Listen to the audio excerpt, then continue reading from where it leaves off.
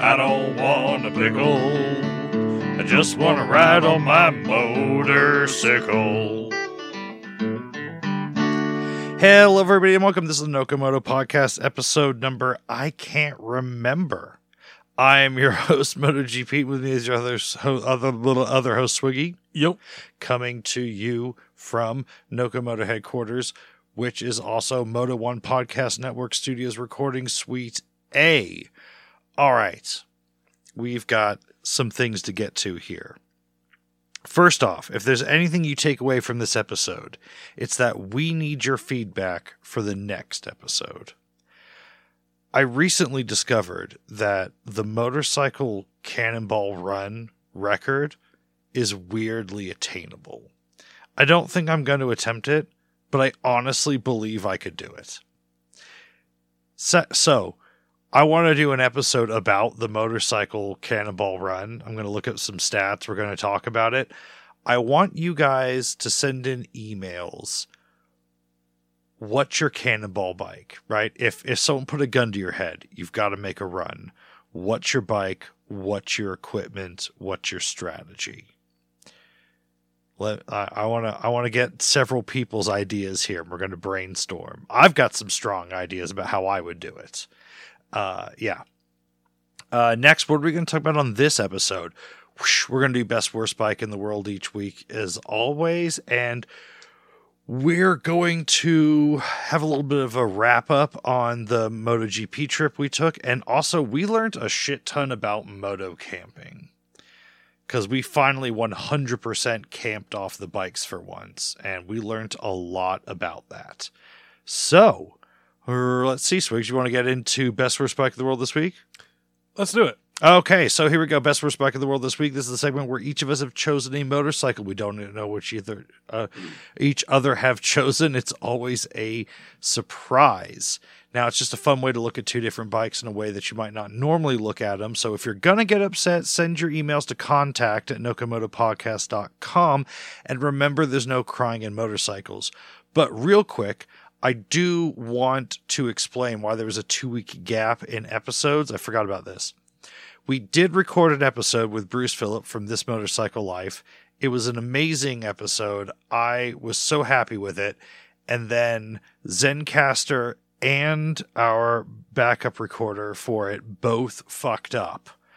We're doing our best to try to salvage the audio.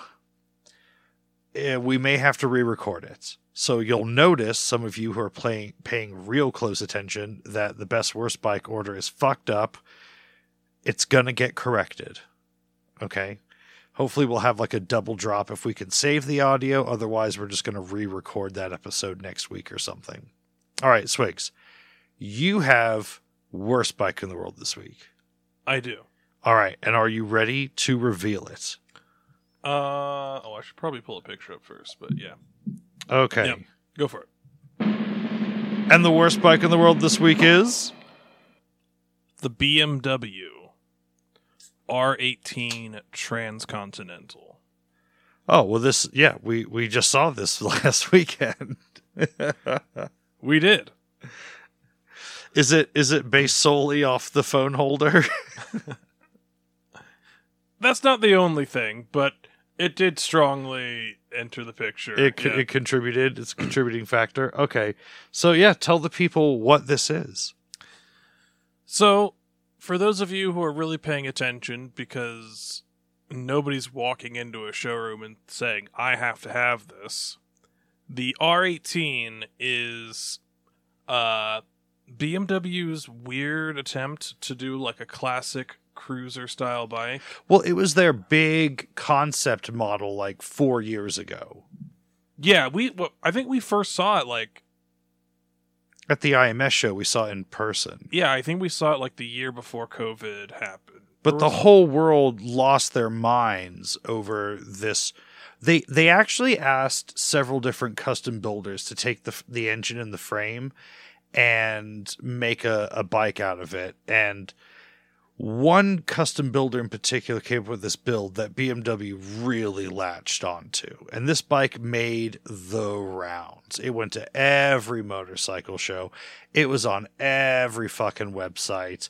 And everyone jizzed their pants over how awesome this bike was going to be. And then they released a version of it which was stupid. And then I picked this as worst bike in the world like a little while ago, but now there's a new version of it. They've updated the bike that no one bought to begin with. Yeah, this, I think the one I've got here is a little bit more classically styled, and they've got one that's got like a more modern style to it. So this is the one I already picked as worst bike in the world this week, but now they've somehow made the fairing even more Indian. I don't know how. This bike is as if the BMW R18 like stole the fenders off a Harley and the big fairing off of an Indian Challenger almost. It's gross. It's super duper gross. But anyway, go in. Yeah. Oh, here's an even shittier picture of it. Here's an even worse one. You like this? Yeah. So what is this bike? Yeah, that's what we looked at this last weekend. That's it. So this bike is very clearly struggling to find an audience because it's a very dumb bike in a lot of ways, and it really appeals to no one.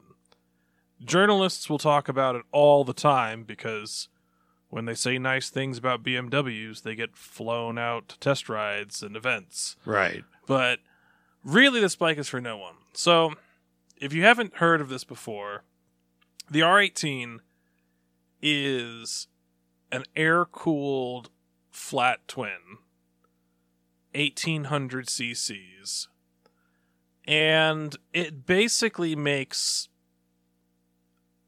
Goldwing Valkyrie numbers from the 2000s.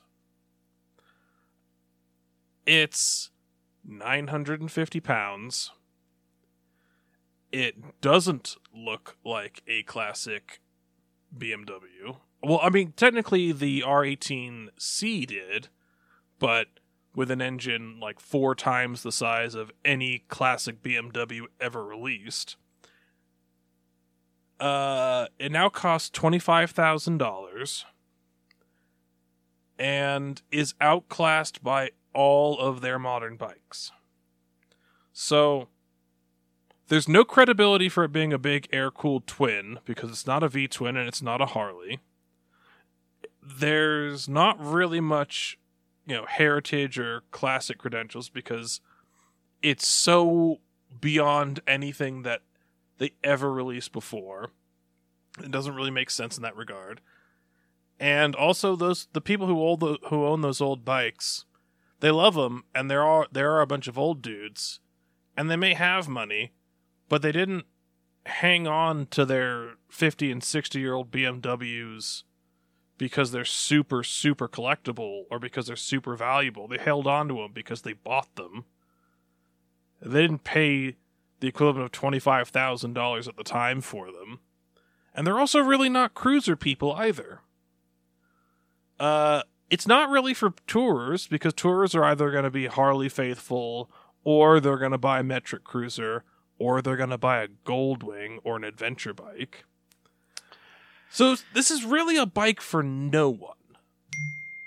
I find the Junkie's texting us.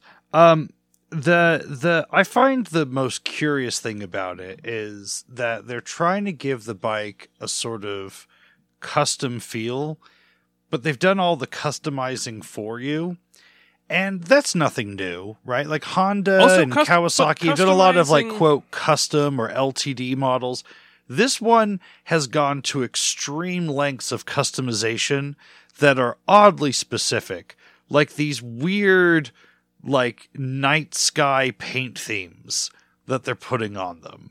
Yeah. Like, you ever gone to a gas station and seen those pictures of like the wolves and the dream catchers? The three wolves in the moon t-shirt. Yeah, type. There's like a rock face and a star, like a night sky behind them. just Photoshop out the wolves, and they've put that paint scheme all over these bikes. And it's like, no, you need to go with a solid color and let someone else vinyl wrap that shit. Also, the notion of a custom bike doesn't work unless there are prodigious amounts of the base model around. Yeah, it's not custom unless someone can recognize a plain one with which to compare it. Right, yeah. Yeah. So that doesn't really work either. But also now, because I think I want to bet that a lot of these 2023 models and all these weird paint schemes are like the 2021s and the 2022s that they couldn't sell, that they just added a bunch of plastics to. Because there's also some really bizarre decisions, because they're doing this whole like heritage thing, and they're also putting like 200-watt speaker systems on the bikes and TFT displays. Doesn't seem. I mean, at this heritage. point, everyone's putting a TFT display on. This is a battle that we've lost, and we've just got to suck it up. Mm-hmm. But what did remark to me is that sitting on the bike and kind of getting it up on its weight and everything, it's very cumbersome. But whatever. I'm sure as soon as it starts, making some revs, it balances out or whatever. But I remember thinking, well, I don't know which has more features, but sitting on the RT or RS, what was the one I liked? The RT is the touring one. Okay, yeah, of course. So well, there were two other far superior touring machines. Right. There was the K1600, and there was the... I have issues with the K600 as well, but the 1200 RT, I was like, ooh, okay. I was like, I know what this is. This is a sport tour, and as I was sitting on the RT, I was like, oh, this actually has a lot of features, and they're all kind of accessible to me. On the 1800, it was all just kind of shit slapped on there that didn't make a whole lot of sense. Almost like they didn't design the bike with it in mind. Exactly. So, like, yeah, you've got you and your passenger have a heated seat, but it's like a clumsy switch on top of one of the boxes. And I don't know, I was just like, how long till this switch breaks? Yeah, you've got speakers. How long will the upward-facing speakers last?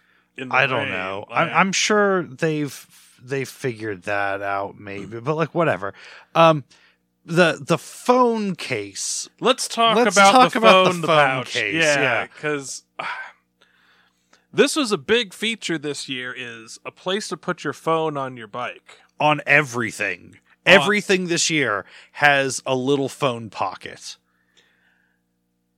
And I don't know how much they've really thought it through. Because BMW had a few different ones, and none of them were consistent. This is true. Now, the one on the 18 had a fan in it to keep your phone cool. Well, no, I didn't have a fan. It had a vent. So I think air would come through the bike, and then it just had, like, a top and bottom slot for air to circulate. Oh, so it was like an old, like, Volkswagen-style air cooling system for your phone. Yeah. Okay. But here's the thing. So the phone pocket was in the center of the tank. But there wasn't any transparent layer to it, so you couldn't see your phone screen while you were using it. There wasn't any apparent charging mechanism. There might have been wireless. Oh no, charging. There was. There was a Type-C that stuck out. No, that was on the RT. Oh, was it? Okay. No, that was in the RT when it was up and to the right near the handlebars. That had a charging cable on it. But no, there was no apparent charging. It might have been wireless, but it didn't look like it. But also, why does your phone need to be on the bike? Especially if you can't see it. Like, if you can't see the screen, you're not charging your phone. Yeah, in one of your three giant boxes or a zippered pocket would be just fine, yeah. Then why does your phone need to be on the bike? Secondly, well, we tested this. You cannot fit your phone into the pocket on the bike if it's got a case on it. Of any kind. Your phone fit in the pocket barely. And I have a shitty OnePlus phone. Yeah. Like, I have a OnePlus 9 with no case, and it barely fit. Yeah. What is this for? And also, so I've who's thought having about trouble this. charging I've thought about their this. phone? So it would be much easier for it to be a larger compartment with which would fit a larger amount of phones, right? And it would have been very easy to do something like a little system where it squeezed the phone just a little bit if you were worried about it, rattling around inside there or something. Or just put foam in there. Or just, whatever it was. But you could easily made the compartment larger so it could hold not just a phone, but any other useful items. But I figured it out, I think. If it was just simply a glove box, well, that's not exciting. But if it's a compartment which could only conceivably fit a phone, that's specific phone storage, and that feels neat to old people. I guess. I don't know. Personally, I would have preferred it to be, an inch deeper, and you could put you could put a couple packs of smokes in there, a lighter. I don't know, maybe like some dollar bills and change for tolls would be a useful thing. But as it stands, I don't think you could put a phone and spare change in there. No, I don't think you could. Yeah, it's ridiculous. There was it is all sorts only for a phone with no case, and it's still gonna compress the phone a bit. There was a running theme at all the bikes on display this year, which was just embarrassingly tiny front storage compartments on bikes. Like the Tracer basically had a little pocket on top of the tank that could maybe fit an Altoids tin. Right.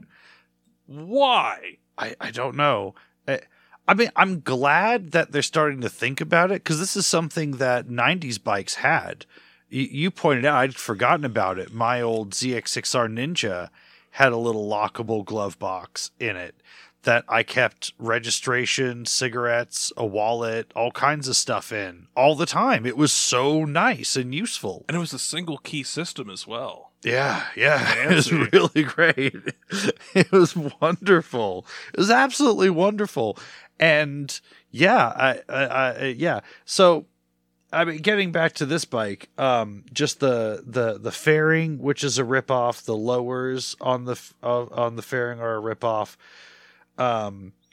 The overall tank design is very Harley Davidson reminiscent, and it's yo, BMW, you're known for your own fucking wacky design. Why couldn't you have made the most BMW-ist of cruisers? Well, I guess it's the K1600, but why couldn't you have done your big twin cruiser sort of K1600 styled or something? You're right. This is a miss, and it's not very elegant, right? Yeah. Yes, this doesn't have anything that a Goldwing doesn't have, but a Goldwing is so refined. This is just a blunt hammer. They've just put stuff on here, and it's just they've just super glued fucking Farkles to it. Yeah, it's like somebody took a hammer and then duct taped a lighter and a calculator to it. And was look at all the things it can do. It's right, yeah. I don't fucking care. This is so dumb. Now, there's one last thing I want to talk about, which is the marketing for this bike. Okay. In your opinion, do you think that it's a classy move to try and use hashtags to sell $25,000 bikes. I don't think hashtags are a good idea for anything ever, anywhere, period. But, okay.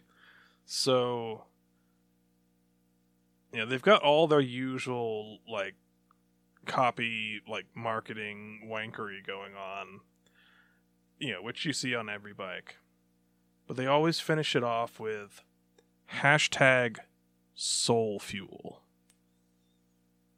Which maybe in German rolls off the tongue a little bit better, but I don't get it. It perplexes me. I don't know what's going on. Yeah, that's not good. I mean, hold on. Okay, all right, let's finish it this way. Let's spend like 2 minutes and come up with something better.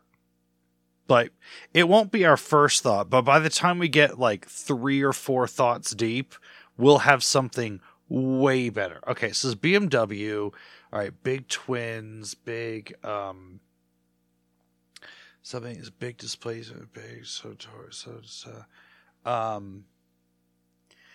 it's a more American style bike, so I'm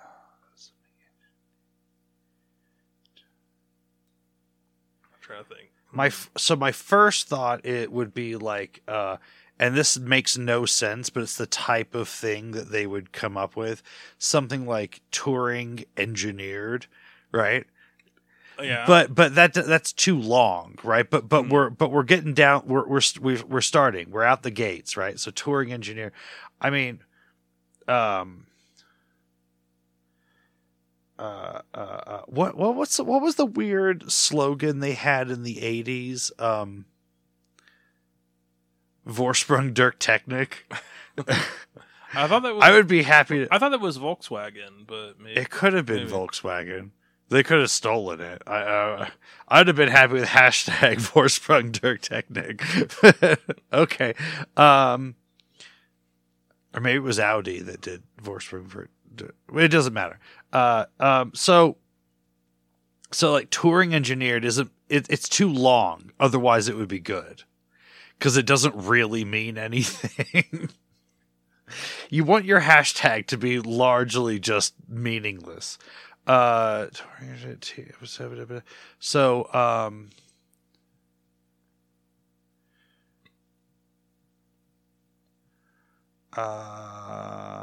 we need like 2 or 3 more, and we'll hit we'll hit the thing. But we're already doing better than them. Yeah. All I can say is I can guarantee you, no human has ever manually typed in the hashtag soul fuel since the inception of this who was not a BMW employee. Oh, this is true. No one. On any platform.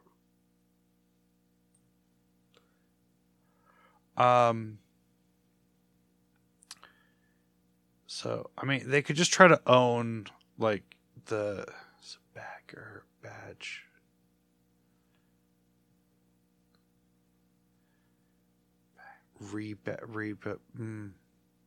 I gotta let it go and just move on to Best Bike, but in the middle of Best Bike, I'm just gonna come up with something better for this and just shout it out.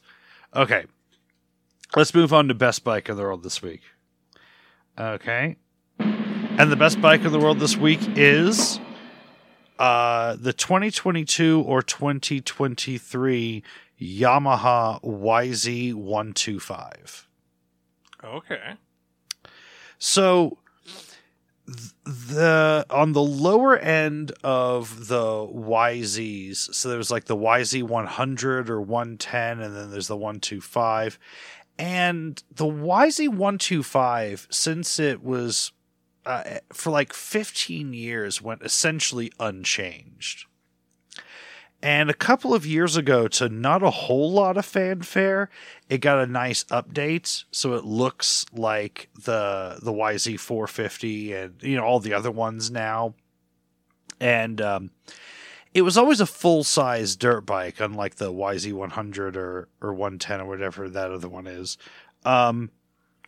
But it's kind of been, it's had this strong following, but it's always been in the shadow of a couple other bikes.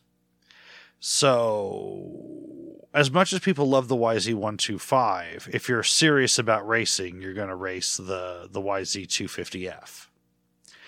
And if you're really serious about racing 125s, you'll go for the KTM 125SX every time. But it'd been a while since I'd really put eyes on a YZ125. And we saw one down at COTA.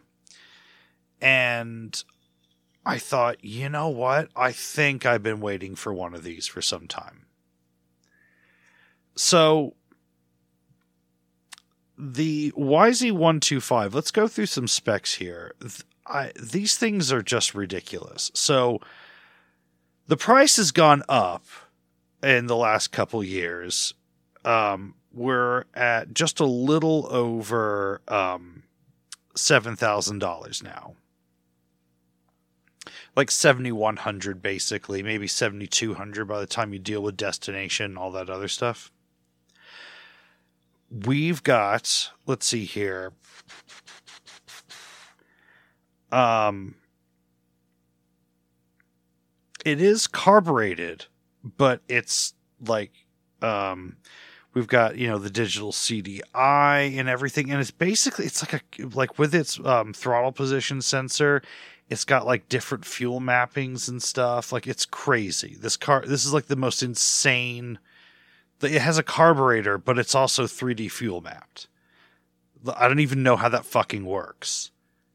That is weird. I know, it's nuts. It just has everything except an actual fuel injector.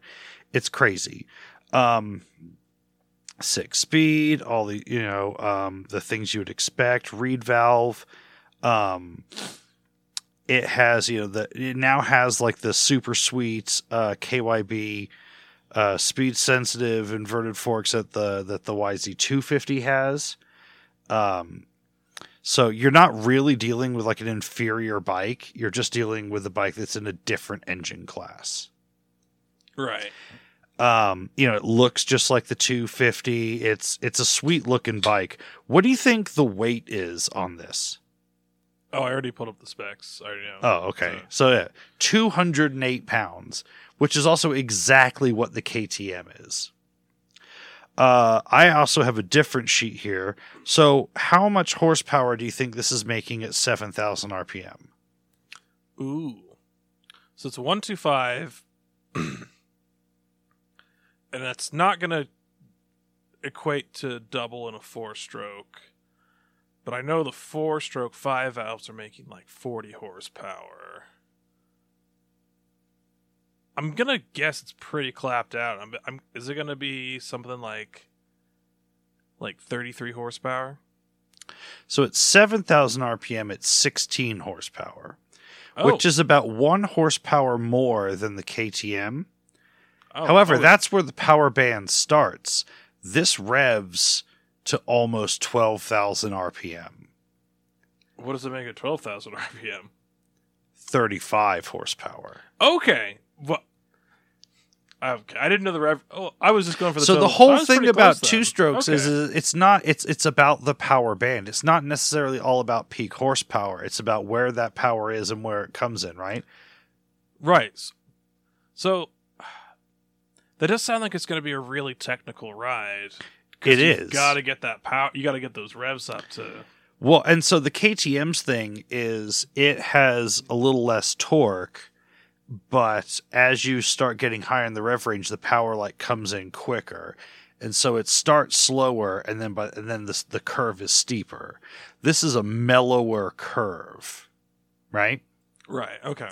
So this is the one you actually want. Save $1,000 and buy the YZ125, because while it is easy to ride, being super lightweight but still a full-size dirt bike, you're going to learn technical things with it. You're going to learn to preserve your speed. You're going to learn about gear changes. You're going to learn about all kinds of great aspects of riding without having too much power, because you've got to fight to keep that power. So it's not like the YZ250 that just seemingly has power, the 250F that has power everywhere, and you can just like leave it in third gear and just go around the track.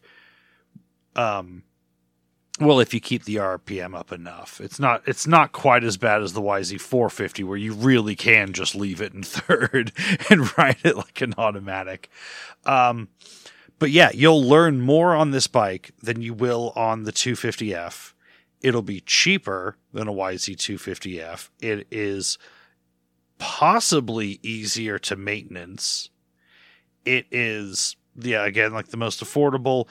It is the best for building your fundamentals, but also, okay, at what level do you actually need the KTM with 2.5 more horsepower? Only if you're going pro.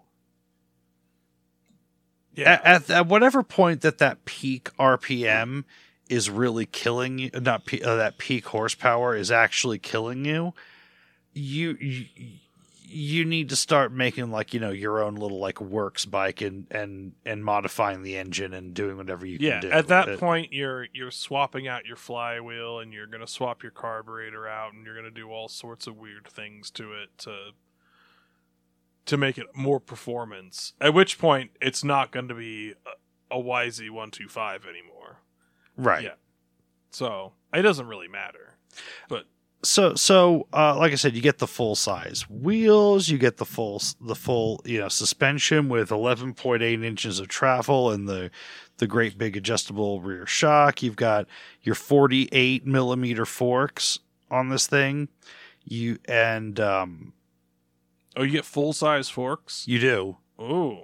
So you look the part, right? And it's a 2-stroke. No one can complain about that. And making a peak, 30-something horsepower, you're not underpowered. I don't know why it's not the go-to. Everyone's obsessed with their 250 2-strokes, but that's just too much.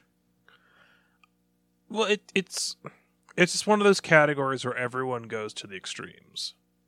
And I was guilty. 100%. Yeah, you did go straight for the YZ450F. I got a smoking deal on one, okay? It's true. But, the 450, a human can ride it, but like I said, you just have to kind of leave it in third gear, treat it like an automatic, and just kind of ride it conservatively around the track until you start getting good enough. Whereas this, you can throw around a little bit more. It's not too much. And like I said, the overall value for money is great. But most importantly, now that it's been updated and you get everything that the big bikes have, I always say how the bike makes you feel is very important. So you can show up with this at the track, and people that really know what they're looking for will look at it, look at the jug, and be like, that's a little smaller. It's probably a 125. But if your riding backs it up, you'll blast past everybody on the track, and you'll be fine. But you'll also carry your head high, having the new sort of quote aero plastics on it, having all the cool stickers and all the everything, the big forks and all the stuff that the big kids have. You'll more than ever, you feel like you're on a real bike with this one now. To the untrained eye, no one can tell the fucking difference. Right? Yeah.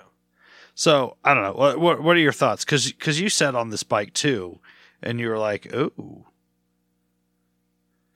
Yeah, it seemed like it was, because even the YZ250F I have is already just surplus power for anyone who's not going extreme.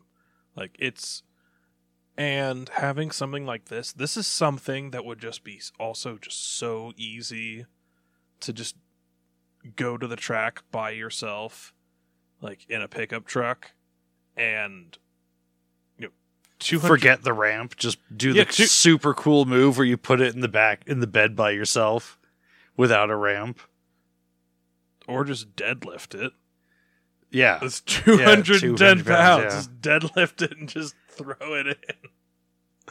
It just seems so manageable, but also it's going to be super fun just because it's a 2-stroke and you got to stay in that power band. It makes it a bit more technical.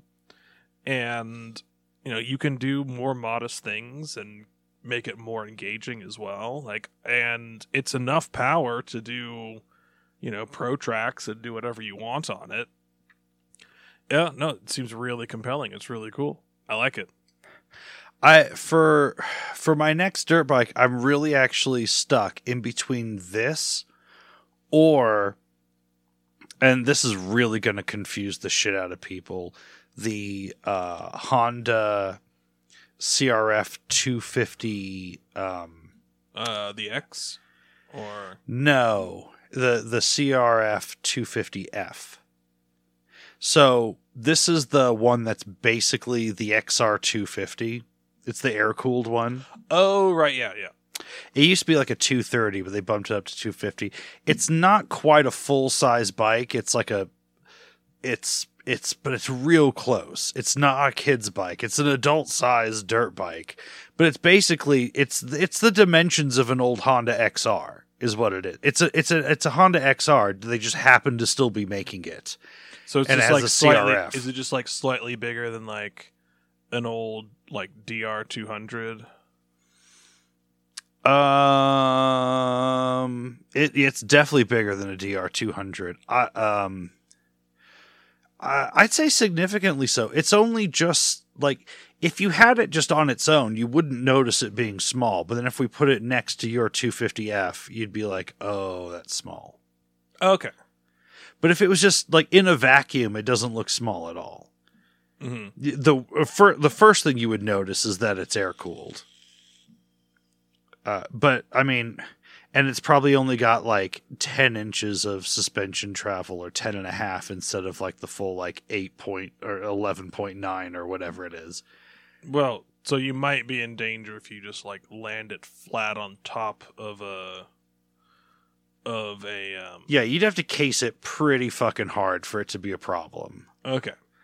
But it's just super simple. It's air cooled. It's low maintenance. It's something I could ride with the kids. It's something that I don't have enough. It would take me several seasons of riding it hard to outgrow it. And the price is right. I'm very compelled. The 250F is made for me. That's the bike for me to go ride trails with the kids. Yeah. But this is super cool too. All right. We're like almost 40 minutes into this. Let's which one do we want to tackle next? So, the moto camping and let's do moto camping and then we can do the race. Okay. So, let's see here. We rode down to Austin, Texas from Greeley, Colorado on my 78 Goldwing and your 96 Valkyrie. 97. We loaded them up. We completely filled all the bags and then strapped extra shit to them as well. Including a couple camping chairs. Hey, you were skeptical. The camping chairs was a great idea. It did work out, yeah. It did work out. Well, I think it only worked because you had the full Vetter fairing with the lowers. I think without that, it would have been a really sketchy... They might have caught more wind. Yeah. Yeah. But everything worked perfect. Both bikes worked completely perfect the whole time. Well, let's bring this up. Before I left, and I'm going to recommend to anyone that's taking an older or sketchy bike on any trip like this, the Goldwing was by no way sketchy, but I did a lot of work to it before we left. But I did one thing in particular that was far and away the best use of money. I put new rear shocks on it. I had I had rebuilt the forks last year, I think. I think it was the year before, but It may have been. But I'd before too long ago done a fork rebuild and put progressive springs in the front. And just the old air shocks were just fucking horrible. And I only spent like $90 on some MGOs. That's right. The people that made the horrible pod filters that fucked up your carburetors. I bought a set of $90 MGO shocks. And I'll tell you what, we'll see how long they last. But so far for $90, I am very pleased. Everyone on the forums talks about how stiff and horrible they are.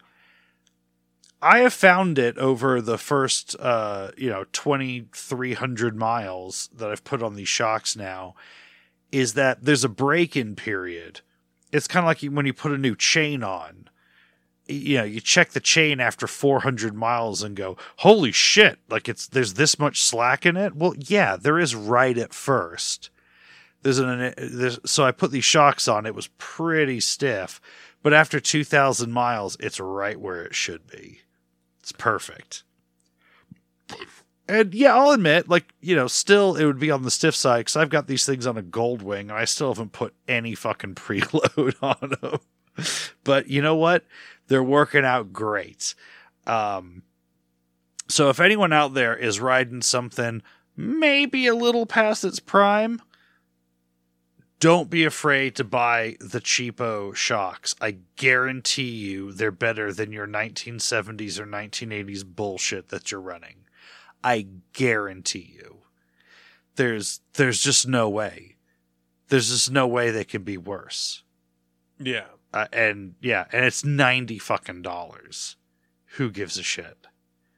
Go to Z1 or 4into1.com or Sabercycle or whatever weird, UJM parts website of your choice is, and just spend no more than $100. Yeah, We Bike World. Yeah, just do it. Just fucking do it. I tightened up the handlebars and put new shocks on the back of this bike, and it rides.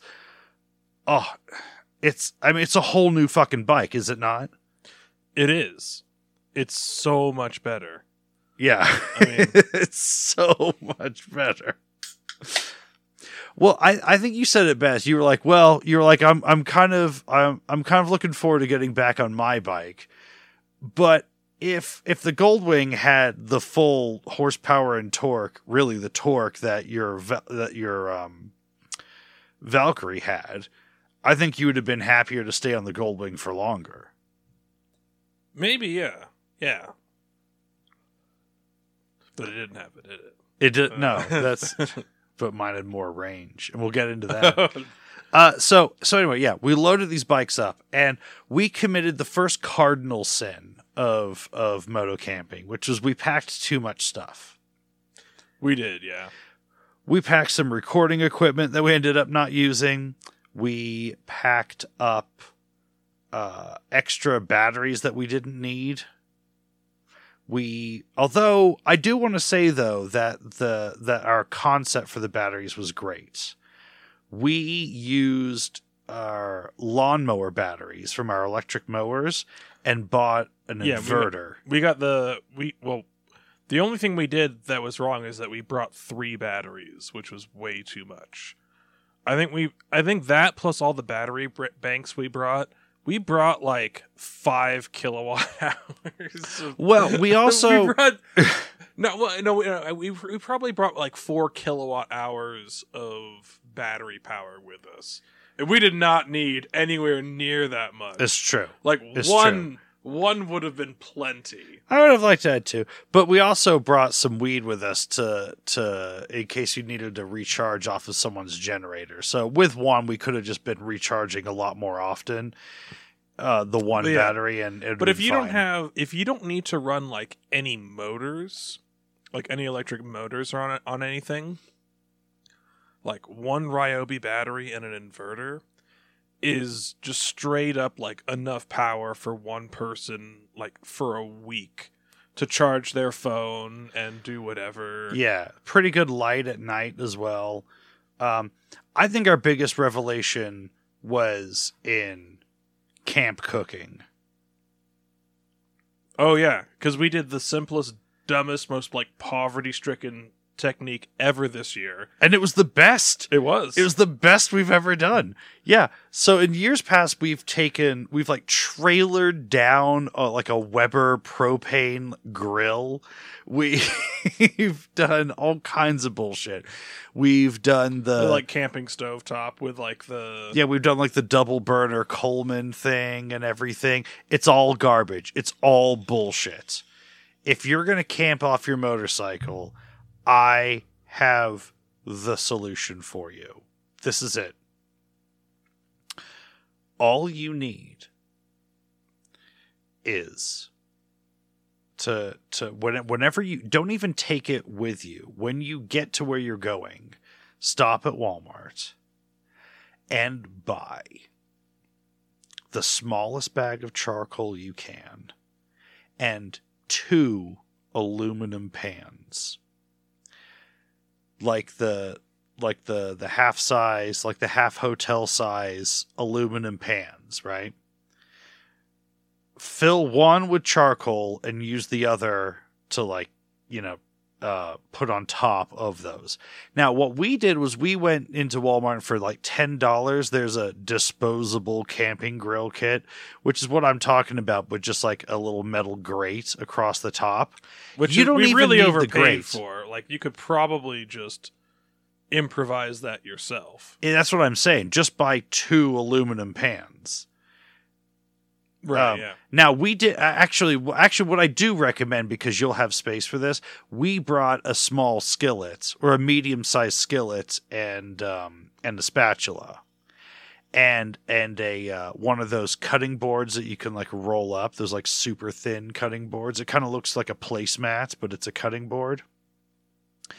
So my plan was this. I was like, okay, we're going to the store. We're going to buy meats and vegetables. Here's the deal. I'm cooking everything in one pan. I brought a shaker full of salt, pepper, and garlic powder all mixed together. I was like, this is our one seasoning. Done. No butter, no anything. Just that. Just, okay. I brought a knife.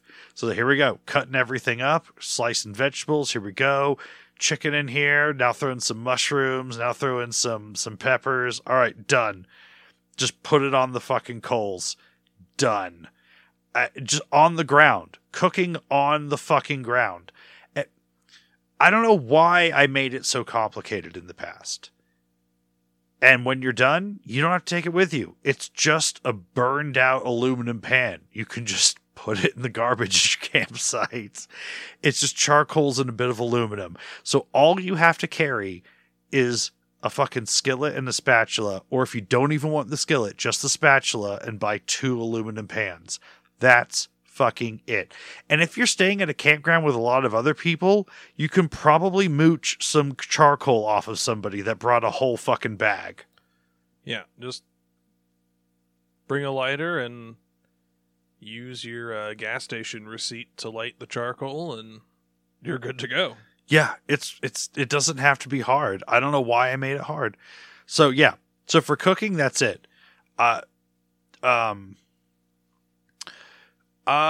So another trick I recommend.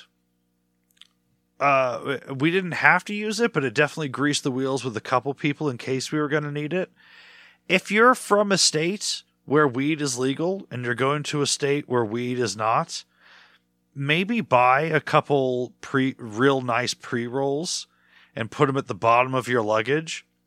And then when you get to your campsite, have a friendly conversation and go, we brought a little something extra with us from Oregon or Colorado or wherever, and we'd be willing to trade for use of like your RV shower or your generator on occasion, if you're cool with that.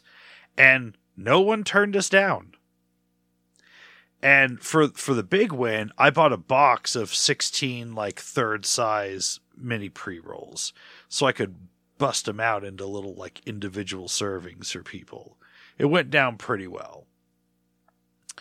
Let's see here for the moto camping. I mean, you got to pack a tent. There's no way around that. I've never been like, I was a fucking like Eagle Scout and shit. I've never really been into the whole tarp thing. It just feels like too much to carry. I feel like tents these days are a lot better than they used to be, and the bottom of a tent is way more fucking waterproof than it used to be. Not only that, but they're just so much lighter now. Like, I've had the same, like, $40 Ozark Trail, like, one-man sleeping tent for, like, 6 years now. Now, this last year in the wind, like, the top brace did, like, start to splinter. But I've paid, like, $4 per trip for this. Yeah, but also, like, 4 wraps of Gorilla Tape, and that's going to be, like, new. Yeah. Yeah. I mean, yeah, tents are just so good these days. Like, yeah, literally the worst tent is better than the best tent from 1980 something. Yeah, well, especially in terms of portability. Oh yeah. I feel like even though I was like, okay, I'm going to bring the tent, but like fuck a tarp. If we need a tarp, we'll get one when we get down there. I was like, I still personally for me think it's worth packing the air mattress. It's just so much nicer to be off the ground. I don't know. For some people, they don't mind it, or they can do the little like roll up thing. I don't think it saves that much space, and I think it's just worth prioritizing. That's for me. If you don't think so, sure. But now there's fucking USB powered fans and shit, and it's all good. Oh yeah, the USB-C air pump was pretty sweet this year. It was. Let's see. Personally, I've never really gotten on well with just putting like dirty clothes in a pillowcase for a pillow. I just like a real pillow. So I prioritize space for that as well. Wow. I didn't bring a pillow, but honestly, I was pretty drunk most of the time. I didn't have a lot of trouble falling asleep. When you're camping, you're kind of gross anyway. If I could do it again this year, I would have actually not brought a towel. And a bunch of Douglas Adams fans just gasped in horror. But honestly, like, I know this sounds like fucking weird and gross. Like, when you go to like the camp showers or whatever, just dry yourself off with your dirty shirt. Yeah, use your dirty t-shirt and just dry yourself off. Like, you're camping. Like, do you need to be 100% dry, or do you just need to kind of like dry off like your torso and your crotch, and the rest will do itself? You're camping, so it's probably not super cold outside. Yeah. I'm guessing you can just deal with it. You really just need to get the grease off you. Yeah. So I would have even like gone without the towel, or I would have brought, instead of a full size, like a half size towel or something. Let's see. There's no need to bring like your own shampoo and stuff. Steal some from like a hotel on the way down, or just like find a mini bottle before you go down there. Just personally, I've just been living the bar soap only life for a long time now, and it's worked well for me. Yeah, soap is soap is soap. It's all degreaser. It's all degreaser. It's just human safe degreaser. That's all it is. Whether it's in a liquid form or a bar form, it's like, look up the active ingredients. Whether it's fucking Irish Spring or like Pert Plus, it's the same fucking shit. Right. Let's see. Anything else we've got for just like the camping off the bike kind of? Not particularly. Although we should talk about the ride down there, because for the first time we had two large, well, we were two very large bikes, and we had 10 carburetors between us. Right. It's true. And maximizing fuel economy actually became a factor of speed for us. Yes. We should talk about that a little bit. Well, yeah, I mean, both the bikes had just been like run around in town for a season or two because COVID didn't really let us get out on the highway for like real big long stretches. I mean, I guess in 2020 I did do an iron butt on that Goldwing solo, but yeah, we did a ride in 2021, but well, the Valkyrie had been sitting in the garage for basically 6 months. Right. And, well, I think probably you had winterized the Goldwing as well. Right. But I think the more important factor is, you know, before we'd had fuel injected bikes or smaller bikes, and we just kind of blasted it all the way down, doing like 80 miles an hour and 85 miles an hour as much as we possibly could. But this year, we had two very large bikes, two very large, thirsty bikes. Yeah, well, I managed to get the Goldwing averaging 35 by the last day, but it was more like 24 miles per gallon on the first day. Yeah. Well, I think especially like when we got those engines hot, and we blew every piece of shit and crap out of those motors. We did. I think those valves were seating much nicer with less carbon on them. I think by the end. time we got back, the Valkyrie was making like 15 to 20% better miles per gallon than when we left. Must have. It was something. Yeah.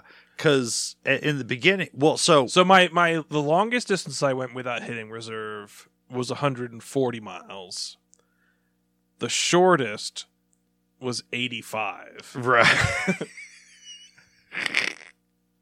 85 miles in 4 gallons. That's terrible. That is just abysmal. In fairness, we were going uphill with altitude with the wind against us at the beginning of the trip at like 90 miles an hour. Yeah. Well, we had to slow down because I was like, look, the Goldwing, she's from 1978. She makes like 68 horsepower at the crank. I might be getting 50 to the back wheel. I'm fully loaded. Now I can still do 80 something 90 miles an hour with you all day, but not uphill with a headwind. You know, like I was having to click down a gear or two and like just hold the throttle wide open and you were still getting away from me, and I was like, look, in every riding circumstance but this, I'm going to keep pace, but I can't do this. And then on top of that, we were getting the worst mileage ever. So we backed off to about 65, 70, and all of a sudden shit got better. And then we also discovered that actually almost no matter what, the Goldwing, the GL1000 was sipping about anywhere from 1/10 of a gallon to 1/5 of a gallon less per fill-up. That is true. And these tanks are both the same size, so technically I had more range. I think I have like 1/3 of a gallon more than you, but it's all in the reserve. Right. But you know, the Valkyrie was a joy to ride. I mean, it's just like a new Goldwing. It's 100 horsepower, 100 foot-pounds of torque. Who can complain about that, right? Yeah, the bikes were fantastic, and everywhere we stopped, people commented, "Oh, what year is that? Oh my gosh, what is it?" The Goldwing, the GL1000, got a lot of comments. It did, yeah. A lot of them were from people just being like, "What is wrong with you?" Like, well, a lot of people get misty-eyed, going, "Oh, I had one just like that." Then they see the Colorado plates, and they're like, "Wait, where are you going?" But yeah, yeah. It was good. We got, I have gone on in the past of saying that you don't want to stay at nice hotels. You want to stay at cheap hotels. I'm actually going to modify this. You want to stay at cheap motels, and I'm going to add La Quinta to the list. Now, not all La Quintas are built the same.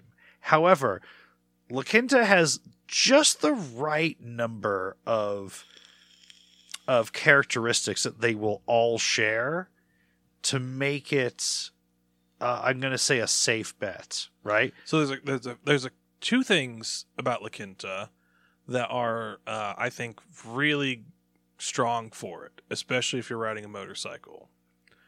One is most of them is that it's basically a Super 8, but they do have an overnight security guard.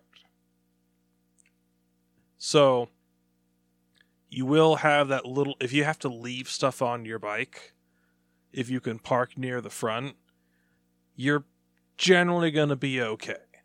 So this is the thing. So I worked in hotels for ages and ages and ages. This is a thing. If you don't know this, there's no law against it. There's no rule against it. It's really at the night porter's discretion. And if you ask, there's usually not a problem with this. You can usually park your bike at the front door. There's like, a brick loading or unloading zone or whatever. Now, they won't let you keep it there all day. But if you're going to be there overnight and you're leaving first thing in the morning, it's unusual that they'll have a problem with it. And I also I think La Quinta works because they're not huge. So one of the reasons I'm against staying in nice hotels is it's just a pain in the ass to get all your gear off the bike and everything and haul it to a room. But when there's only like 55 rooms, right, you're fine. Oh, that was another factor, is on the Valkyrie, having the pannier bags inside the cases that we could pull out and just take up to the room. That was really nice. That is nice. Well, yeah. So anyway, so we made amazing time down there. It was great. GP itself. So, for listeners that are not in the United States, some of this is not going to apply. Some of this will be stuff that applies to like any MotoGP race you go to, but we're going to talk a lot about COTA. And COTA has changed a lot. Circuit of the Americas. COTA has changed a lot since we've been there. Now, some of this will still apply to whatever your foreign local track is, because it turns out a lot of your experience these days is getting dictated by Formula One. Yeah. So the whole way tickets are done, prices, how seating is done, what amenities are there at the track. It's all sort of like, oh, we're testing this out, or letting you use things left over from the last F1 race, or we're testing this out to test, for September when Formula One rolls through, how well is this going to work? Like, you're a little bit of a Formula One guinea pig when you're there for MotoGP. That's just a fact of life. There's nothing you can do about it. That's just the way it's going to work out. Now, sometimes it works out well. The tram system was nice this year. It was, yeah. It turns out if you're going to go and camp, especially just camping off your motorcycle at MotoGP at Circuit of the Americas, don't buy a camping pass. So motorcycles just park for free at Circuit of the Americas, well, for MotoGP anyway.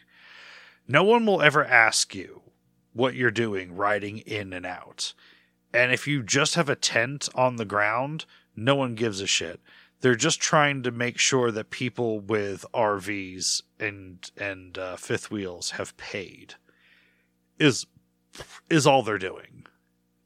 So Now we have been top tip. We have been asked in past years for our camping passes, but they didn't even have the camping spots, the non-RV spots marked out this year.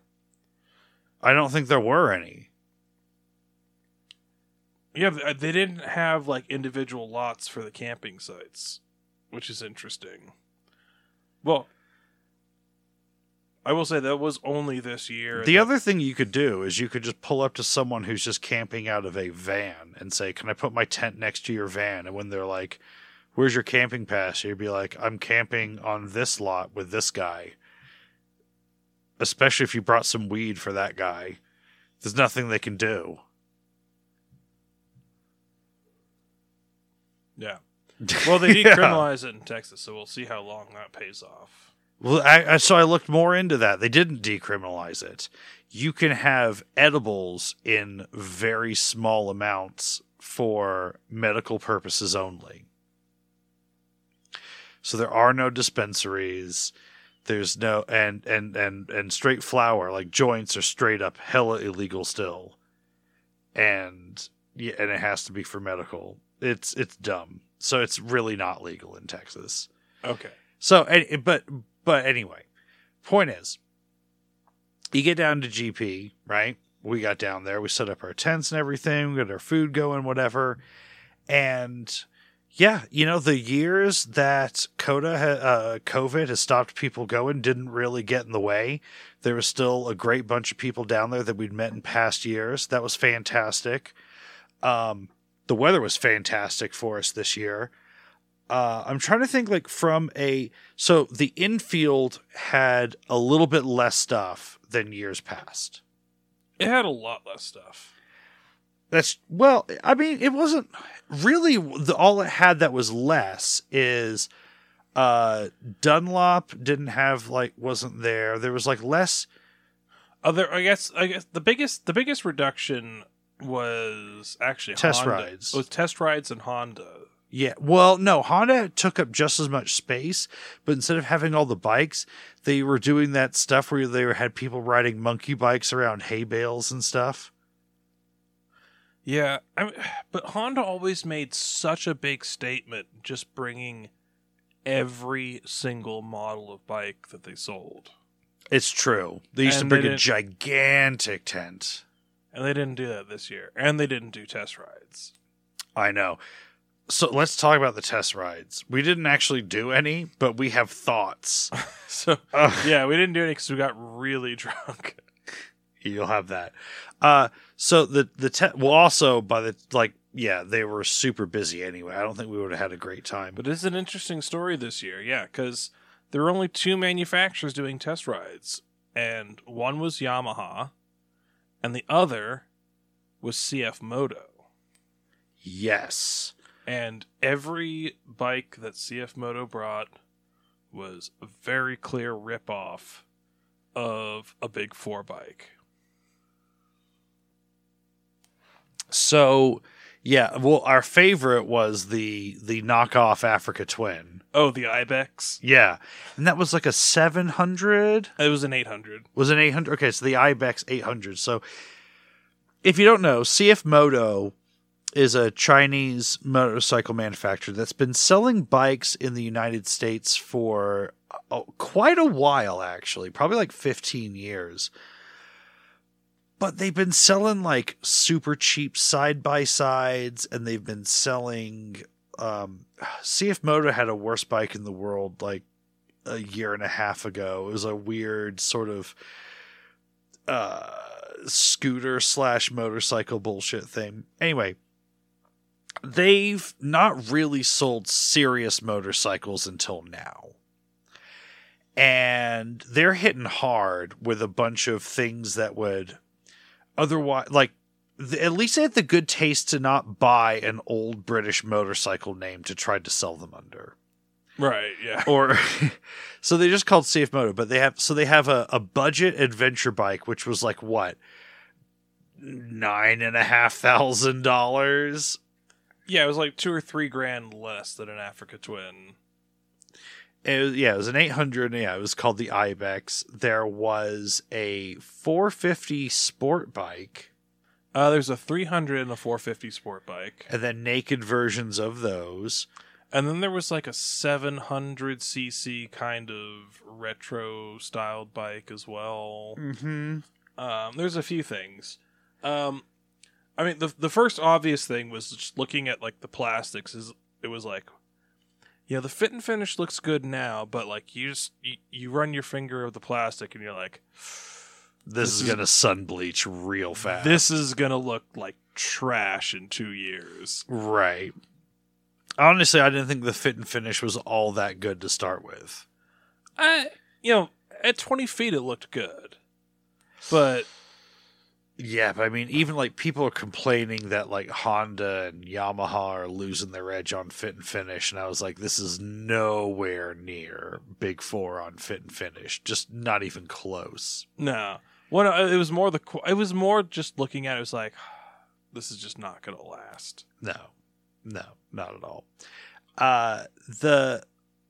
But I mean, people were riding them, and they didn't seem to be having any issues. We're going to have to get somewhere and test ride these things for real. Yeah. I don't need to test ride every single model, but I need to test ride every single motor. But CF Moto has a Moto 2 and a Moto 3 team, and they made a big impression doing all those test rides. They won the lottery doing test rides with everyone else backing out of doing test rides, because Yamaha's test rides, half-hearted. They had like 4 Tenere 700s, a Tracer, and they didn't even bring out the Nikens that no one wants to buy. Or an R7. Yeah, you'd think they'd have an R7 for someone to ride. Not an R7. They had a couple R3s. And anything else of interest? Not really, no. Not really, no. And they brought a big tent, too. Like, you could go and talk to salesmen about every single model under the sun. But as far as test rides, there wasn't a whole lot. They had an XT250 you could test ride as well. Oh, yeah. And that was it. That was it for test rides. It was kind of bullshit, but whatever. There's so much more to GP than just the test rides. I mean, there was your usual stuff. There was, a setup there, Yamaha doing like their power boats, and there was. They brought their their new stand-up jet ski as well. That's true. Well, and also the other thing is KTM and BMW were over on the other side. They weren't in the infield. That would have filled out the infield a little bit more if they had been where they normally were. Yeah. So it wasn't that sparse. It was really just that instead of like 5 or 6 manufacturers doing test rides, there was 1.5. Yeah. Because I mean, Dainese still had their tent there. You could buy overpriced helmets and gear. Aprilia had a pretty good setup. They did, yeah. They had all the nice bikes there, a meet and greet station with the riders and things. They had a whole little like observation deck where you could go and have like a super like exclusive view of the back straight. And I don't know if did Aprilia bring any bikes to their tent that didn't have winglets on them? No, they didn't even have like the R660. They just brought all the fucking like 1 liter super bikes and Tuonos and shit. It was great. It's fantastic. There were like 4 different styles of winglets on the Aprilia bikes. It was great. It was fantastic. There were lots of little like things like where you could like ride like 70cc or 125 bikes around hay bales and shit, and there were plenty of kids doing that, but like a disturbing amount of adults as well. And I was like, this is MotoGP. Doesn't like everyone here like currently own or has owned a fucking like 100+ horsepower like sport bike? What are we doing with these monkey bikes here? This is not the target demo. I feel like COTA just needs to have a beginner and an intermediate dirt track on one of the lots. Yeah, I mean, but there's just like 3 other dirt tracks within 2 miles of the place also. So There it. Well, maybe just some barrel racing. yeah, they need that. So weirdly, this year everyone had to buy grandstand seats. There was no general admission, but 1/5 of people opted to still just sit on the grass anyway. Yeah, that was... Well, in years past, the grass gets so filled up that like the seats aren't worth it anymore. But when it was limited in number, it looked like people were sitting down there on their blankets and they're actually quite comfortable. And they didn't have to strain or stand up to look over people, and they had a good view of the TVs and everything. I kind of understand why they were doing it. And some people just want to be physically closer to the bikes as they go by, whereas we kind of want to see more of the whole track is our thing. Yeah. They upped the cell towers, so throughout all the races we could actually get the live feed and watch it on our phones, which was great because they didn't have a speaker tower near turn 1. right? We couldn't hear anything live. Well, there was a really... tower, it was just drowned out completely. No, even when the bikes weren't going by, like, I couldn't hear anything from the PA system. Like, it was ridiculous. Well, anyway, having the cell tower boosted was nice. It got a little spotty during GP, but for Moto 3 and Moto 2, no problems at all. I just had this. It was also really nice because you realize the live broadcast, I should have put this together, it's like 40 seconds behind. So if there was something that I missed, I could just look down at my phone real quick and catch the moment again. It was great. Yeah. Well, you could. I was on T-Mobile, and I didn't even get reception on Friday or on Saturday. Oh yeah, okay, that's an issue. Yeah, you had signal. You had enough signal to stream video. Yeah, I couldn't. I could barely load the live timings. Like, it was ridiculous. Yeah. But yeah, as a spectator experience, it only being grandstand seats, you can sit basically anywhere. It doesn't matter. You just like flash them a ticket and you can go sit at other seats. Because there's enough people have like bought tickets, they still want to sit on the grass. You can just kind of sit anywhere. It's fucking fine. No one gives a shit. Because it looked like they were getting hardcore about like where you're supposed to be seating, whatever.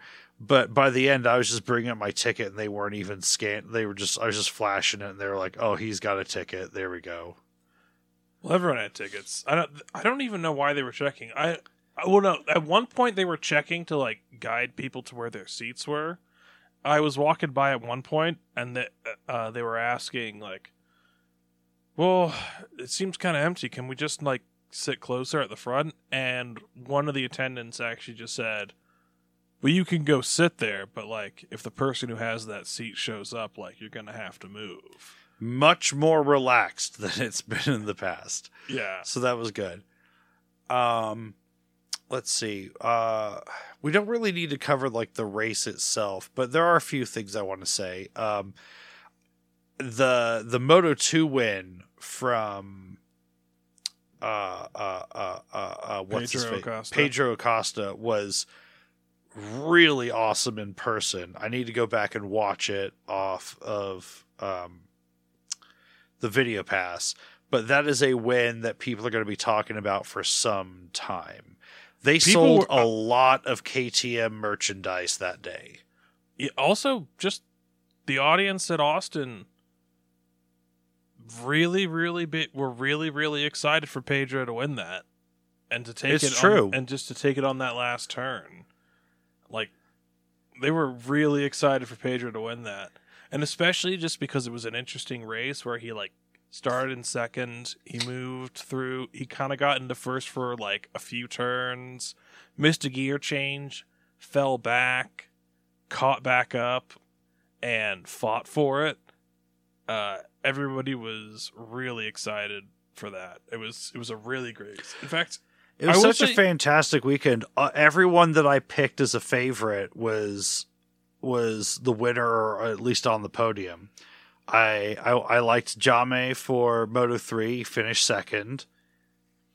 Jame would have won, but someone stood him up with like 3 laps to go. But he made up like 2.5 seconds in 2 laps. It was nuts. Well, no, he got screwed because what was it, Sasaki in the lead, like crashed out, and like he basically had to run off the track to avoid hitting him. It was something like that. Yeah, I think it was Ayumu Sasaki. He was leading, and then he crashed. He lost the front in front of him, and then he had to like. Yeah, he went back to like 6th place or something, and he fought it back. It was great. And he was close to another lap or two, and he would have had first again. And then, Marc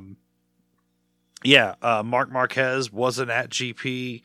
Quartararo faded. A lot of favorites crashed out, but I called it for Rins that morning. Yeah. And well, no, I didn't call the whole race for Rins, but I said, Rins is on an LCR Honda. It's where careers go to die.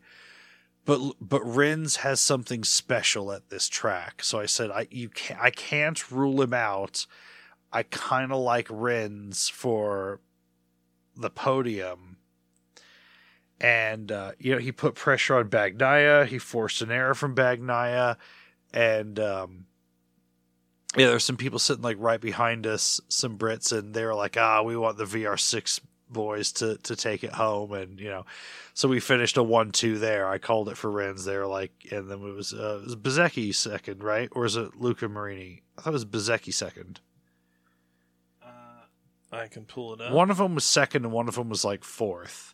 Bezzecchi was 6th. Luca Marini was 2nd. That's Quartararo it, Luca got 3rd. That's it. That's right. So yeah Luca. But it was a pretty. I want to say it was a pretty distant third. But like, what a fucking development! An LCR Honda won a fucking dry race. Yeah. When was the last time? I can tell you the last time an LCR Honda won, which was Cal Crutchlow in the rain at Silverstone, which is only because Cal Crutchlow had something special at Silverstone and it was raining. Yeah. But this was dry and no asterisks. But yeah, Bagnaia crashed out of first because Rins put pressure on him. Yeah. No asterisks. An LCR Honda just won. I don't know. It's a good thing. Like, it was documented for everyone to see into the future because it may never, ever happen again. Like, we talked a lot of shit about the Repsol Honda being the worst bike on the grid. No, the LCR Honda is the worst bike on the grid. Yeah. Also, it was such a bloodbath. Like 8 bikes crashed out, something like that? 9 bikes. 9. Oh, yeah. Yeah, it was also... We had a lot of good crashes at Turn 1 this year. We did. The one thing I was really sad about, just because I feel like he kind of deserved his break and to do something now that he's got a decent bike, but Alex Marquez qualifying second and then crashing out of both races. But it was carnage. Talking to people, there was a lot of love for Alex Marquez this year. Yeah, everyone was kind of like, he's worked pretty hard. He had big shoes to fill. He had a lot going. Some of his Moto2 seasons were pretty touch and go, but he kind of pulled it off. Then he got screwed by Honda. Now he's got, and then he got his first podium on the Gresini Ducati. Yep. And now it's like, he's kind of qualifying pretty well now. And maybe we can see something. And I think everyone's kind of over, his Moto, Well, his last name doesn't mean what it used to. Yeah. And not only that, he has separated himself from Mark and from Honda so much. He's not really part of that club. Mm-hmm. Like, they disowned him, and like he kind of had to die and get reborn. Yeah. And that was a couple rough seasons. but he's just not part of that Honda Marquez world at all now. He can really just kind of ride under his own flag, like under his own personality, under his own brand. I feel like he's done a good job of stepping out of their shadow. Yeah. And he picked a good time too. Yeah, he really did. Yeah. I think we'll see more from Alex in the coming races. I think he'll do well. Okay. Any more thoughts about, I mean, not the race itself, but like the experience, the whole thing? It was, for me, it was so great to go back after missing it for 3 years. It was 3 years. Jeez. I mean, like I said, the facilities are still world class. I want to talk about this. So we met my old friend from Japan, John. He came down, and this is one of my favorite things of the weekend. So we're walking around the infield, and John is not a motorcycle person. So I was just having him walk up to bikes and just go, "What do you think about this?" And he would just give me the unadulterated, like, this is what the general public thinks when they look at an advertisement for this bike sort of thing, right?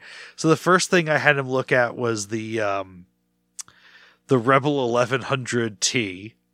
And I was like, just what are your thoughts? What do you think? And he's like, I mean, it kind of looks like, like it wants to do like a little bit of like, your cruiser thing, but it's a little smaller, a little bit more manageable. And I'm like, all right, Honda's marketing is working. There we go. Yeah. I had him look at you had him look at like the XSR 700. It's like, what does this look like to you? Looks technical. That's right. He said it looks technical. But yeah, we had him look at the new Tiger, and he goes, "Oh, it looks like a big highway cruiser." And then I explained ADV bikes to him, and he goes, "Oh yeah, I guess I see that." But his first thought was not off-roading at all. Yeah, we asked him what he thought about like the KTM styling with its vagina headlights, and he was like, "I mean, He's like, I don't care, because we think it's hideous, but he was just like, I don't know, it's a bike. He's like, you're selling these to mostly dudes, right? So sure, put a vagina on the front of it. What else did he have thoughts on?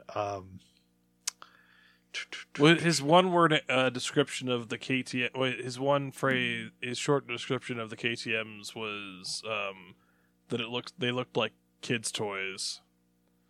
But I think it was just I think he was just saying that from like the color scheme. Oh yeah. He did say they had like a kids' toys look. He said something good about the Svartpillen 401 too. I can't remember what it was though. But anyway, yeah, that was fascinating. Just putting him in front of bikes and get just completely cold. What do you think about this? What does this say? It's just so weird. We're too close to it, right? Ugh. Yeah. But that's fine. Let's see what else about the whole thing. I went through way too much effort to try to buy a keychain this year. That was some bullshit. I finally found a Nikki Hayden keychain.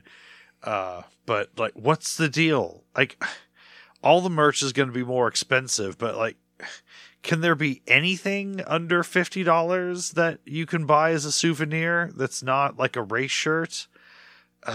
Anyway. Also, on that front, I think I've talked about this before, and mainly in the context of AMA events, but can we get a fucking beer transaction like under 3 minutes? Oh, yeah. Fucking for real. Like, look, why is there not just a line that's like, okay, the beer is going to be $10.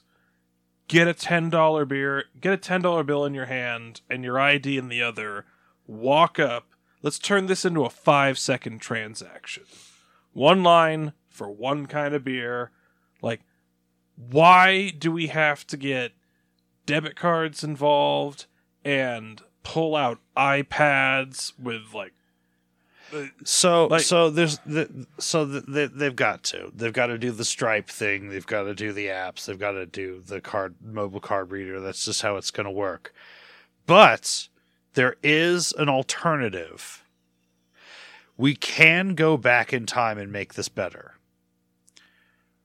I think for events, and someone can make a lot of fucking money doing this, a beer vending machine. It's very simple. Everyone in line gets their debit card and their ID ready. The machine has a camera, and it will just take a picture of your ID and determine that you're 21. You don't even need a fucking person. You could probably just use the mag stripe. I think I think all 50 states have driver's licenses with a mag stripe, right? I guess there's that too, yeah. And just swipe one card, then swipe the other. Boom, boom, boom, boom, boom. We're not messing around with tips. We're not messing around with bullshit. It's just a fucking machine that's just dispensing beers. And you know what? I don't even care. I don't need like a gentle robotic arm. If I'm at a fucking race and it's like 88 degrees and the sun's coming down on me, I'll drink a beer that's been dropped 4 feet. I'll take it, right? It's not that big a deal when you have a soda that like made a little bit of a drop. The beer will be fine as well. The soda machines are already refrigerated. The Japanese have beer machines. It's not a big deal. Yeah, why are the Japanese beating us on beer technology? This is outrageous. It really is. Yeah. I appreciate like the dudes with like the ice wagons going around selling beer, and they're wearing the t-shirts that have the prices on it and everything. But you walk up to actually buy the beer, all of a sudden it's like a 6-minute transaction. It's like, I thought you were just a dude with like a cart of beer. What happened? Yeah. And also, in 2023, does every single fucking transaction you ever have to do in person have to involve a tipping mechanism? I'm expecting to, like, be asked if I want to tip, like, the gas station pump pretty soon. Right. Like, no, this is out of control. I was happy to tip the dude walking around in the sun pulling a cart of beer. But in general, fair. You're right. Yeah, but like the dude that's like walking around Coda, which is miles, with just a fucking wagon filled with ice. That wagon must have been somewhat heavy, is hot. He was bilingual. He was helpful with people. I mean, Yeah, but the dude sitting in a tent, pulling beers out of a cooler without having to get up from his chair. I don't know if we need to bring tips into this. Right. Like, yeah. They should be getting a minimum. Yeah. Yeah. This is a bit much. It is. But I'm still in favor of the beer machine. I am too. I don't know why that would be so hard. Yeah. I mean, they could have had one just like at the bottom of the turn one section. You wouldn't even have to leave the section. So then everyone on the grass could have had their own beer line and whatever. It could have, could have been a whole thing. I will say, Coda stepped it up, and it's really only because of Formula One, but like showers, bathrooms, like all that kind of stuff, like way better than it was like 3-4 years ago. And it was still like on par back then. Mm-hmm. But like an abundance like of like too many bathrooms this year almost, right? Just huge banks of bathrooms everywhere. Well, what was also super solid was like being able to buy ice at like gas station prices at the campground. Very nice. Yeah. That was really awesome. What else up to? I do want to say when you get to GP early, it's in general actually, it's gotten a little bit stuffier. but it's still pretty laid back. You don't have trouble getting through the gates. You don't have to like prove you've got tickets and everything just to get into like through the front gates. It's not like it's not like an interrogation like at Disneyland. Like, what are you doing here? Well, we're here to see the park. Well, have you paid for parking yet? Have you? It's sort of like, hey, I'm looking for lot N. Oh yeah, it's this way. I enjoy that about Coda a lot. It's sort of like, if you're like, there's just this understanding. Oh, if you're here, you're not lost. You're here for a reason. You know what's going on to some degree, or you must have paid. Only people that have tickets would show up here. People that just wander into a MotoGP race. There's very much a feeling of like, oh, you're here now. Great. Yeah. Like, you made it, right? You were always going to be here, and now you are here. There's a sort of inevitability, which is nice. Whereas I was told by many people this year that when you go to Formula One, it's just a fucking madhouse. Nothing's easy. Nothing's convenient. Everything's overpriced. Everything is too crowded. Everything is a hassle. Everything is sold out. It's just fucking miserable, is what I hear. There were a group of guys that I was hanging out with after you went to bed, and they were like, yeah, we used to come here for Formula One, and it just started sucking so bad, we started coming for this instead. Like, they weren't even, like, one of them was like a hardcore motorcycle guy, but the others were just kind of like general like race fans, and they were like, yeah, we just can't do Formula One anymore. It's just stupid. So it is nice that on top of being just the coolest race series out there, Formula One is so overblown. We're now like gaining fans from it into GP. It's the best race I've ever gone to. I've seen multiple NASCAR races. We've seen motocross races. We've seen Moto America. We've seen whatever.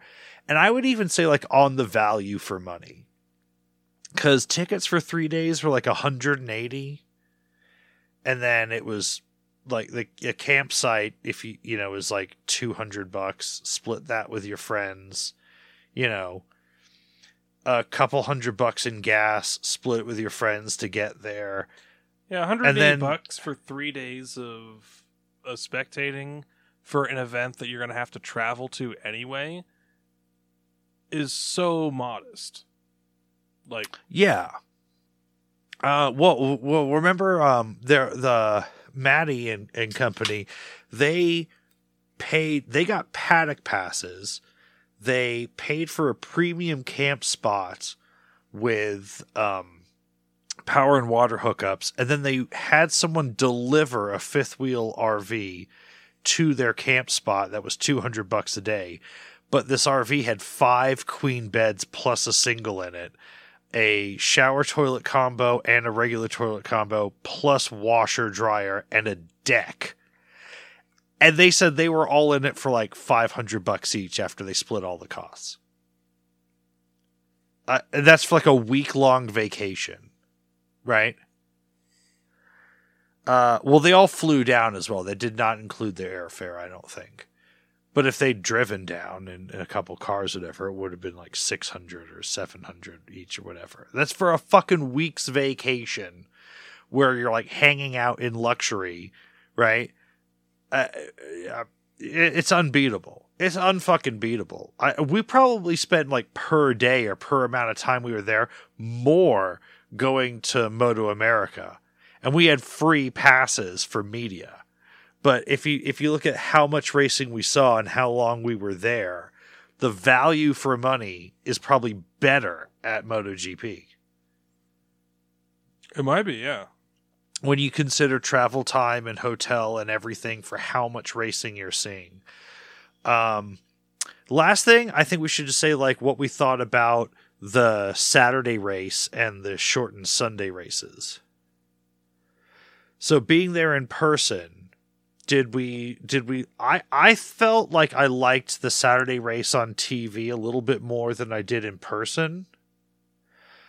But also, I don't know, time just passed really weird for us and we were constantly busy. So it kind of felt like, oh shit, there's a race already, you know? Well, I think, the big thing is, I think the Saturday race is way better on TV than it is in person, because when you're actually at the track, you're doing so many other things. And even though you're sitting and you're watching the qualifying, you're not getting all of the commentary, and you're not, and you're there in person. You're talking to people, you're hanging out. You're not on your phone the whole time, and you don't have a computer. You're not. This is kind of why next year I want to get the full fifth wheel RV with a TV and like watch it all and then review it all again in the camper at night. So, but the thing is, like, normally, for the Sunday race, you meet up with a bunch of other people Saturday night, and then you start talking. You say, "Who do you think's going to win? Well, how did he do in qualifying? What was his FP2 lap times? What's his pace been all weekend?" And you have all that conversation, and then the people who've like picked up bits of information all throughout the day, like, all bring it in. Someone says like, "Well, Rin says he's figured something out here, and he's really looking. He thinks he's really confident for Sunday." Like, you hear like, "Oh, somebody actually got injured, and they're out." You hear all that information. Everyone kind of mulls over, and you're all prepped for Sunday. But you don't have that on the Saturday race because it happens so quickly after qualifying. So in person, well, we also had a thing where we sat and watched qualifying, and then there was like a 3 or 4 hour break. But that's when John showed up, and we walked around with him. So maybe if we were there and we'd had that 3 or 4 hours to really digest qualifying and then talk with some other race people about what the implications were for the Saturday race, we may have done better with it. But still, it felt like the sprint race like came up real fast. It was like, oh shit, there's a race already. Yeah, I think it's a lot better on TV. But yeah, we did have John around. But it was kind of nice to see that many people there on a Saturday, though. It was actually, yeah. Oh, one other thing I will say is that compared to previous years, a lot more people in the stands for Moto3 and Moto2 this year. Yeah. Well, they already had their tickets for the Saturday race, so it was like, I mean, to get my money's worth,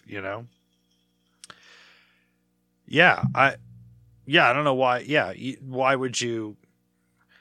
I mean, it amazes me every single time, every year that we're there. We're in our seats. We've been in our seats all fucking day, and this year was more full from the get go. But it's still just this weird thing. Oh, the GP race is in 20 minutes. All of a sudden, there's like 8,000 more people here than there was like half an hour ago. Like what? Who are these people that just sit around and like, oh, I'll just kind of casually come in and see the 1 40-minute race out of this whole day of fucking racing? Drives me nuts. Who are these people? Yeah, it's weird. It's super weird. All right. I think we should call this one quits. So yeah, next week we're going to be discussing a bunch of things. I've got a thing on motorcycle models that don't exist that we think should exist. We've got our strategies for the motorcycle Cannonball Run, and maybe some history of the motorcycle Cannonball Run also. Game theory, your ideal motorcycle Cannonball Run setup. Right. Do you have extra fuel tanks? Or are you going to stop more? What are you just going to go like H2R and just completely illegal, or are you going to do an NC750X at wide open throttle? Are you what are you doing? What's your food situation? Uh-huh. Are you going to wear a catheter? Right. I want to know. Yeah, what time of day are you leaving? Are you going to front load the dark? Are you leaving in business hours? Like, what's that all about? Are you leaving in the morning? Do you have a weird route idea? Because there's no official route. It's just start at the Red Ball Garage or something like that, and end at the Red Roof Inn. Yeah, let us know what's your bike choice, or what modifications you getting a radar blocker, or are you going to hire friends to scout out the highway for you? What do you think? How can you break it? Because I think it's like 35 hours is the thing, so it's like an average speed of 90 miles per hour you have to average even when stopped, which sounds very doable to me. Yeah. Well, I'll say one thing and then we can sign off, but if I were president, the first thing my first decree would be, we would pick a day in July that would be a new national holiday, which would be the Cannonball Run Day. We'd pick like the fastest routes, and for like a rolling 6-hour window, a rolling 6-hour window, like shut down the interstate for, well, not shut it down because obviously like anyone can just do it, but just like have local cops that like let people know, like, hey, if you're going to be on, it's basically Autobahn Day.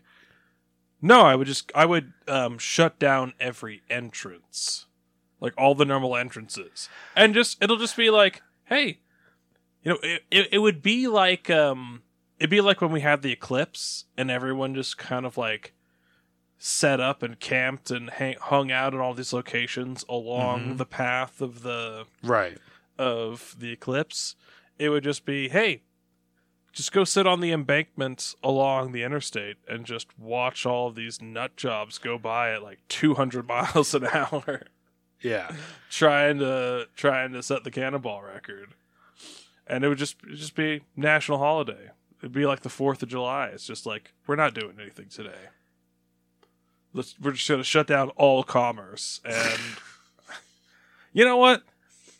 Automation's kicking in. We all are working a little bit less. We need more national holidays. We need more federal days, more federal holidays. And this would be a good one. Okay. Yeah, there's something there, but yeah, it's got to definitely be a rolling like shutdown. There's going to be a window, and if you lose pace, sorry, you're just done. Yeah, you got to keep up with the group within a certain window. Yeah, or it's not even worth it. Yeah. Okay. Cool. All right, we've accomplished something here. So with that, let's sign out. Remind everyone to stay safe, stay tuned, keep fighting or fucking the dragon. And I don't want to die. I just want to ride on my motorcycle. Cole.